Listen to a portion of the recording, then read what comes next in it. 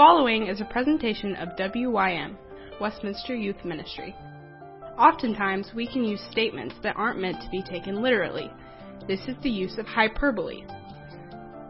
In this series called Mic Drop, we are going to look at those mic drop moments where Jesus uses hyperbole for the purpose of getting a point across. Throughout this series, we will look at these statements and ask, what did Jesus say? And what is Jesus teaching us? We hope you enjoy.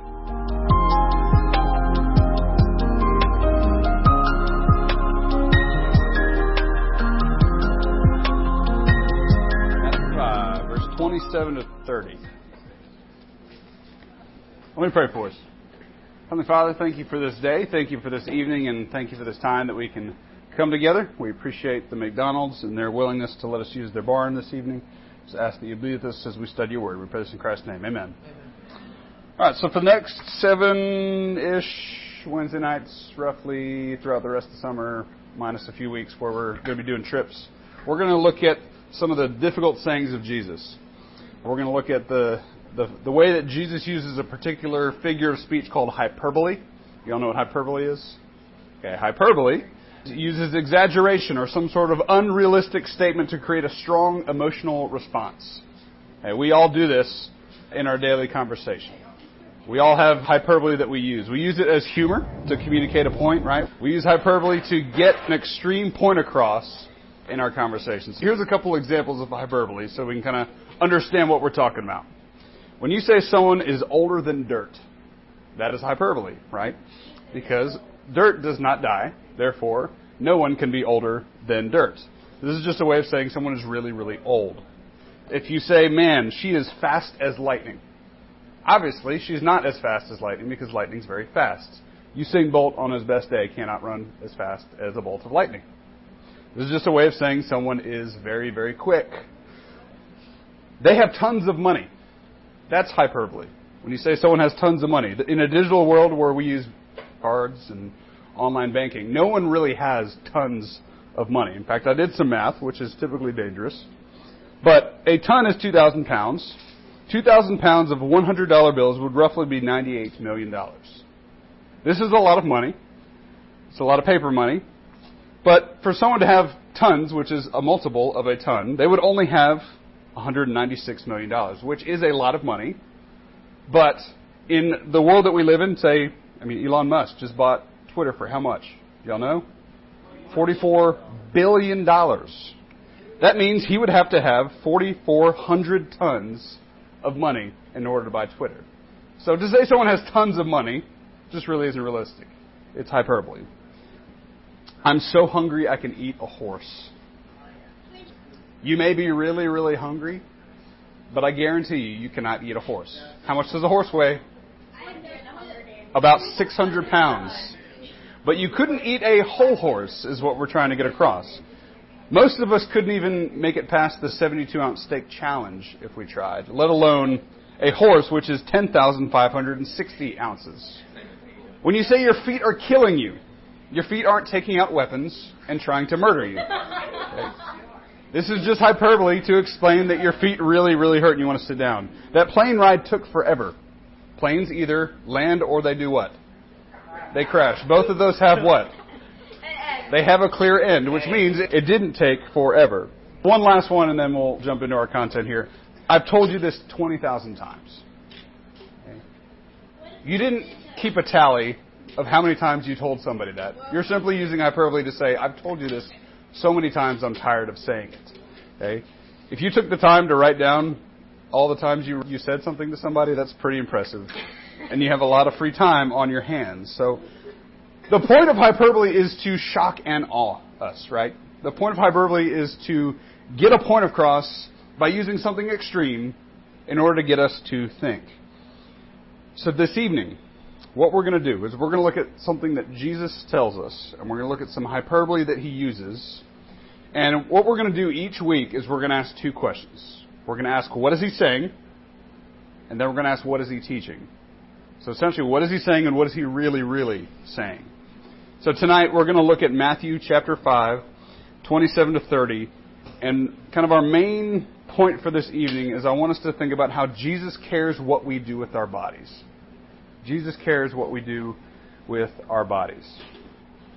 So Matthew chapter 5, starting in verse 27, going to verse 30. "You have heard it said, 'You shall not commit adultery.' But I say to you that everyone who looks at a woman with lustful intent has already committed adultery with her in his heart. If your right eye causes you to sin, tear it out and throw it away. For it is better for you to lose one of your members than that your whole body be thrown into hell. And if your right hand causes you to sin, cut it off and throw it away. For it is better that you lose one of your members than that your whole body go into hell." So this is in the middle of the Sermon on the Mount. And Jesus is really trying to point out a lot of legalistic tendencies that we have. So when we look at God's law, we often try to figure out what's the bare minimum I need to do, or what is the way I can get around this? And that's exactly what he's doing here. He's trying to point out their picture of adultery. They're viewing adultery as what? The actual act of adultery. But what is Jesus saying adultery is?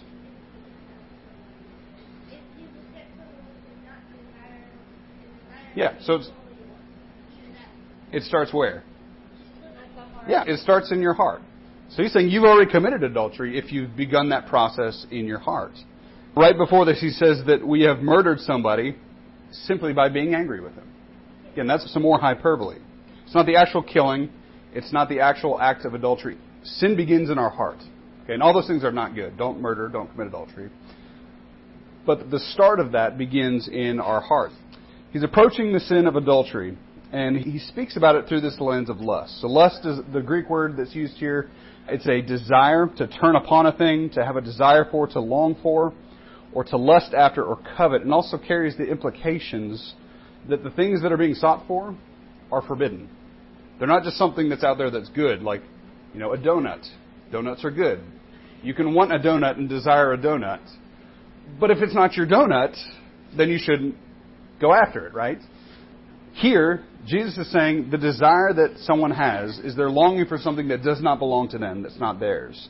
Again, he's trying to expose our own hypocrisy here. He's trying to expose the way that we think about this. Jesus has a clear message for us. What is he telling us to do? If we are lusting, what are we to do with our eyes? We're to tear them out, right? Go pluck them out, both of them. And what is he saying we should do if our hand causes us to sin? Chop it off, right? His reasoning is it's better for us to lose one of our members, to lose an eye or to lose a hand, than for us to be cast into judgment. So that's what he's saying. But let's look at what he's really, really saying. So what would the implications be like this if we took this hyperbole literally? What would happen? We'd all be blind and handless. None of us would have any eyes left, and none of us would have any hands left. None of us would. And that's not even hyperbole me saying that. Like literally none of us would have any. Let's turn to Romans chapter 3. We're going to look at verses 10 to 17 and then verse 23. This is the reason why none of us would have any hands left and none of us would have any eyes left. As it is written, no one is righteous, no, not one. No one understands, no one seeks for God. All have turned aside together. They have become worthless. No one does good, not even one. Their throat is an open grave. They use their tongues to deceive.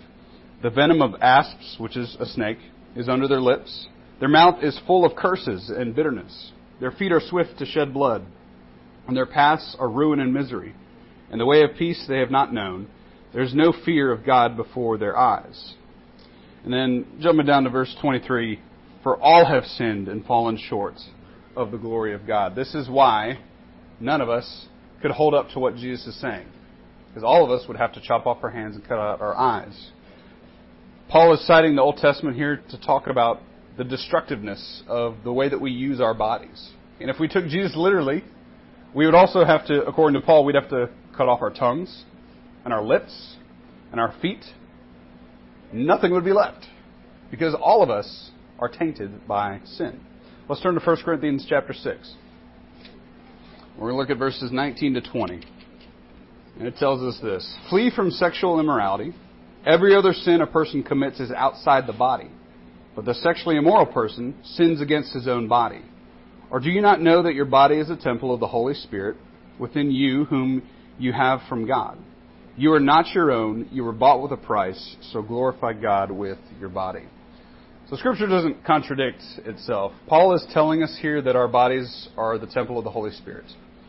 And if Jesus truly wanted us to cut our hands off, what we would be doing is we're cutting off part of the temple of the Holy Spirit. So he's not literally telling us to cut off our hands and pluck out our eyes, but he's trying to get us to understand that we have weaknesses in certain areas of our life.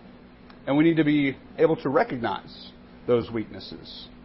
We can't honor God with our bodies while also destroying them. So God doesn't want us to physically destroy our bodies, but He wants us to destroy sin.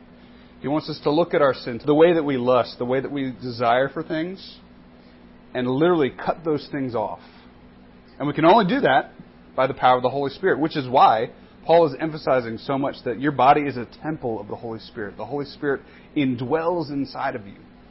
And when God talks about the Holy Spirit indwelling inside of us in the Bible, that means that the Holy Spirit is in you and you are His.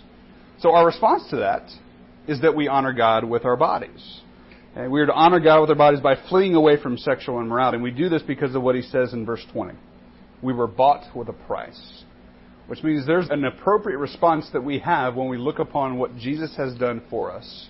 And we look at our sexual sin, we look at our lusts and our desires, and we say, that doesn't fit with the Holy Spirit. I have to flee from those things.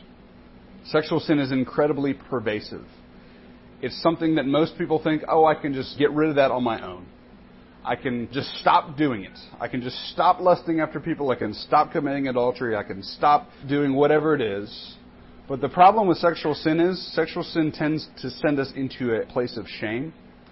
And whenever we go to a place of shame, what do we want to do? When you're afraid or embarrassed or shameful, we want to hide. We want to keep it deep, dark, put it in a box that no one can see it, and we'll just deal with it on our own. But God doesn't want that. God's desire for us is that we actually bring those things into the light.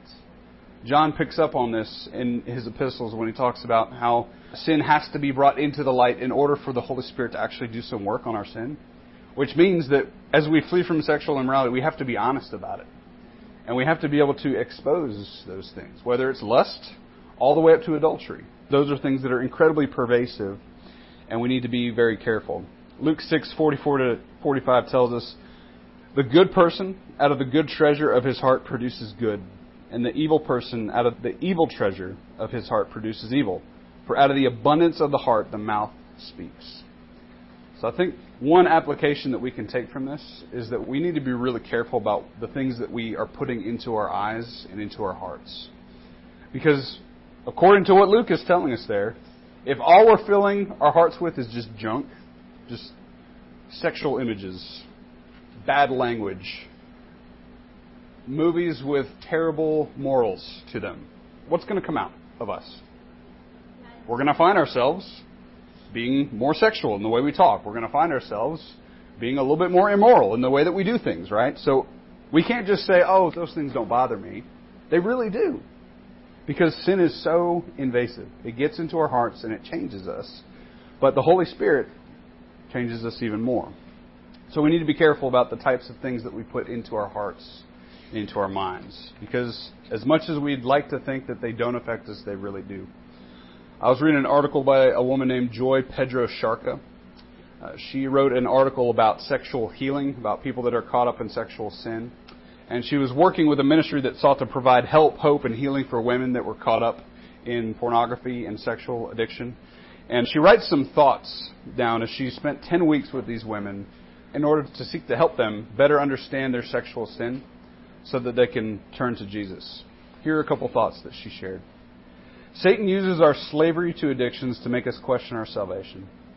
Most sexual addiction issues are really intimacy issues. Sexual addiction leads to self-hate. It's hard to remember God's truth in the midst of addiction. The church needs to talk about sexual addiction. When we don't talk about it, Satan thrives in our isolation. These issues are not just a man's problem. They're a people problem. Those in bondage truly desire to live in freedom. We believe the lie that lasting freedom is not possible. We blame our sexualized culture for our addictions, which it is true. Our culture does glorify sexuality. But We need to blame our own sin as opposed to just the culture. Finding freedom is not just behavior modification, but it is heart change. Accountability is 100% necessary for continued freedom. In order to heal, we must restore our view of God. And lastly, we can't experience freedom on our own. What she's really trying to just get across there is that this type of sin is always going to take us inside of ourselves, and we want to keep everybody out. But the Holy Spirit can't do work when we're fighting and pushing away and saying, I don't want you to touch this part of my life because I'm too afraid. I'm too ashamed. I don't want you to see the deepest parts of me. One commentator writes that to cut off parts of our bodies that cause us to sin is not radical enough, because the lust that's inside of us is still going to be there even if we physically cut off our hands and gouge out our eyes. So what Jesus really wants us to do is to be radical with the way that we approach our sin. Okay? Doesn't mean that we need to be pharisaical about it and start just, I checked off these boxes. I didn't do this, this, and this. But rather he wants us to check our hearts and truly understand our own weaknesses and say, this is a particular area that I struggle in and I need help. Okay? And that's the only way that we can experience true change. One of the best applications that we can take from this hyperbole is that when we're tempted to sin, whether it's a sexual sin or any sin, instead of pretending like nothing happened, instead of pretending like, whatever, I'll move on from that, we can recognize our temptation to sin and say, Lord, that just happened. I'm still thinking about it. Please, by the grace of your Holy Spirit, help me to stop thinking about it. And if I can't stop thinking about it, help me to keep going to you for help. Oftentimes we don't give the Holy Spirit enough credit for his work. But in those moments, Jesus loves to speak into our struggles. He loves to help us in our need. And sometimes we simply just have to step back and acknowledge that we are being tempted and ask for help. When we fight off temptation on our own, you can last a day, maybe an hour, maybe a few minutes. But typically, the harder we try to fight our temptation by our own strength, the harder we're going to fall and the more we're going to struggle. We don't really need to cut out our eyes or cut off our hands, but what we do need to do is daily recognize our own weakness. We go back to Romans chapter 3 and say, that's me. I'm a sinner. I need help. I need to go to the place that I can actually find help. So we can beat ourselves up every time we sin, but that's just not helpful. Jesus wants us to go to him. Okay? Sins like this may be a thorn in our side our whole life.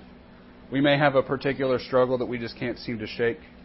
But if all we do is just say, well, that's just part of who I am, part of my being, instead of actually taking it to the Lord and saying, Lord, please help me, help change this part of me, we're never going to see change if we just keep excusing our sin.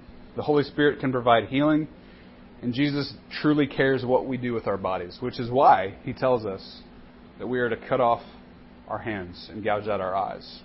Not literally, but metaphorically, as he wants to gouge out our sin from our lives. Amen? Amen. Let's pray. Heavenly Father, thank you for this day. Thank you for this good word, Lord. We ask that we would take to heart this desire that you have for us to put our own sin to death, Lord. As one famous Puritan wrote, we need to be killing sin or it will be killing us. And we ask that we would recognize that and understand the danger of our sin and help us to turn to you because you are our only hope. We pray this in Christ's name. Amen.